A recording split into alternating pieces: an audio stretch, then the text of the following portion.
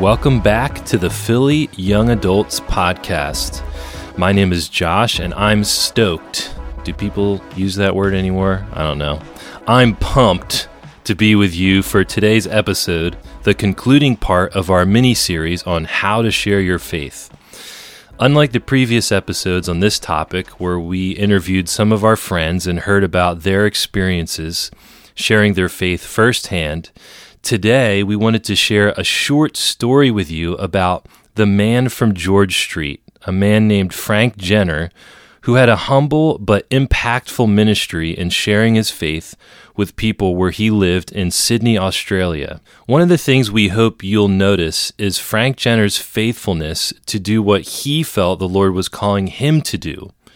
God is calling all of us as his followers to carry out the Great Commission and bring the good news to those around us, and that's going to look different for everyone.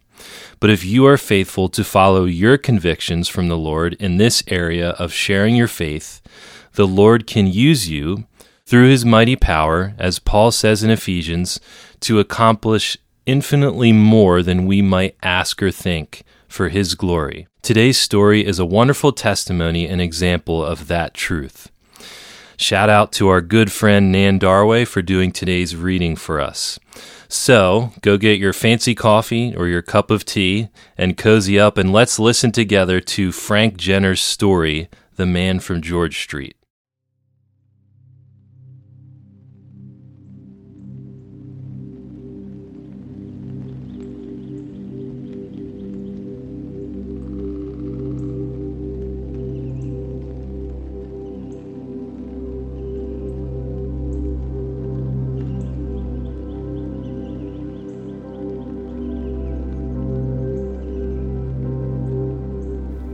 During a time of testimonies at Lansdowne Baptist Church, Bournemouth, England, in the summer of 1952, Reverend Francis Dixon heard two very similar stories from two British sailors who had never met each other before.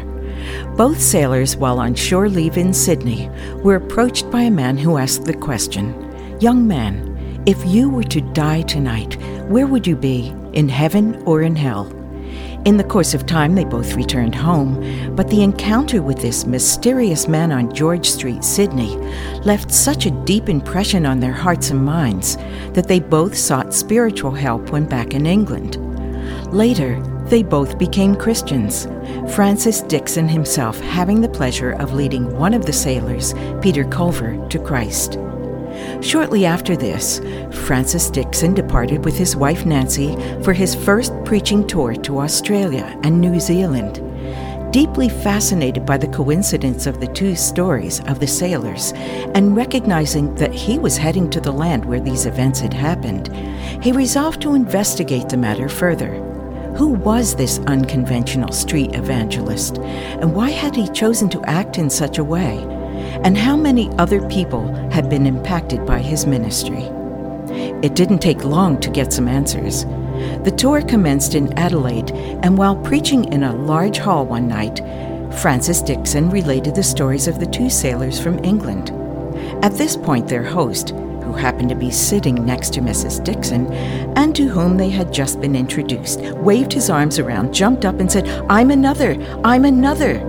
This man, Murray Wilkes, later told them that during the war the evangelist had approached him while he was running to catch a tram, and that he had given his life to Christ in an army barracks 2 weeks later.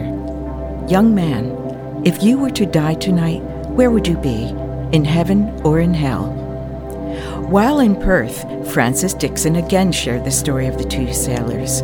This time a man approached him after the talk to say that he too had become a Christian as a consequence of the single sentence uttered by the evangelist on George Street, Sydney. What's more, he had gone on to lead Christian Endeavour for Western Australia. And so Francis Dixon reached Sydney determined to meet the man behind these stories. On arrival, he related the stories to local Christian worker Alec Gilchrist and asked if he knew the evangelist. I know him well, said Alec. His name is Frank Jenner, and like me, he works with the forces, and he is a sailor himself. He worships at one of the Christian Brethren assemblies in Sydney.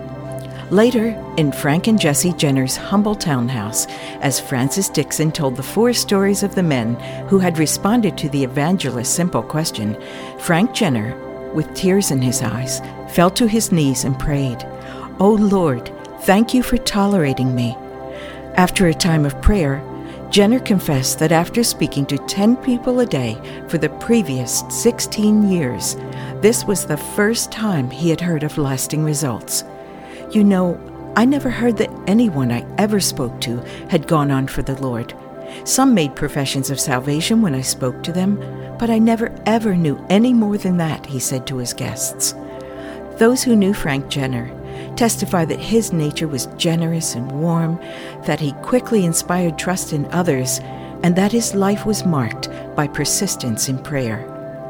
The circumstances of the Second World War, particularly the horrific images of Japan after the atomic bombs, so heightened Jenner's sense of urgency that he felt it necessary to confront others directly about their standing before God.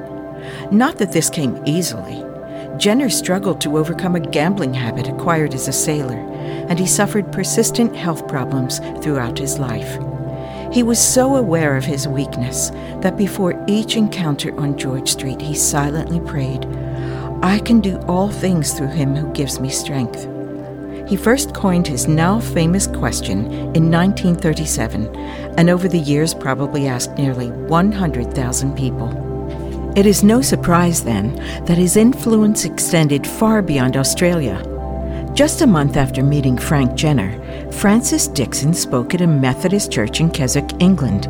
After the service, a man who worked for Mission to Mediterranean Garrisons approached Mr. Dixon and said, "I too was challenged by Mr. Jenner, and now I am in his soul-winning work myself." 4 years after this, while ministering to missionaries in India, Mr. Dixon found another convert from George Street, Sydney. She had responded to the evangelist challenge and offered her life for service in India.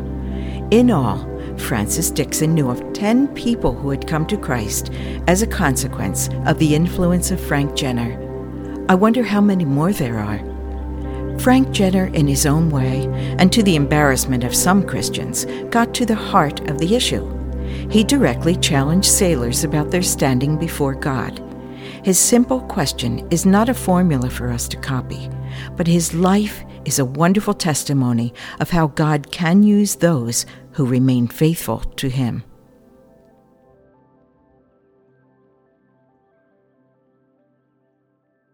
Well, we hope you guys were blessed by hearing this story and testimony about Frank Jenner.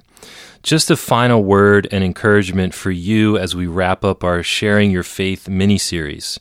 Remember, as we heard at the end of the story, Frank Jenner's ministry is not a model for us to follow, but should motivate us to begin praying, if we're not already, "Lord, who do you want me to share the gospel with? Who do you want me to show the love of Jesus to? Where should I start? Am I willing to go where you send me?" And let's pray that prayer Jesus instructed us to pray in Matthew 9:38. Pray the Lord of the harvest to send out laborers into his harvest. And watch what the Lord does. Well, friends, remember to send us any of your questions or feedback to ya@ccphilly.org and join us for our next episode as we begin to wind down Season 4 and our Practical Spirituality series continues.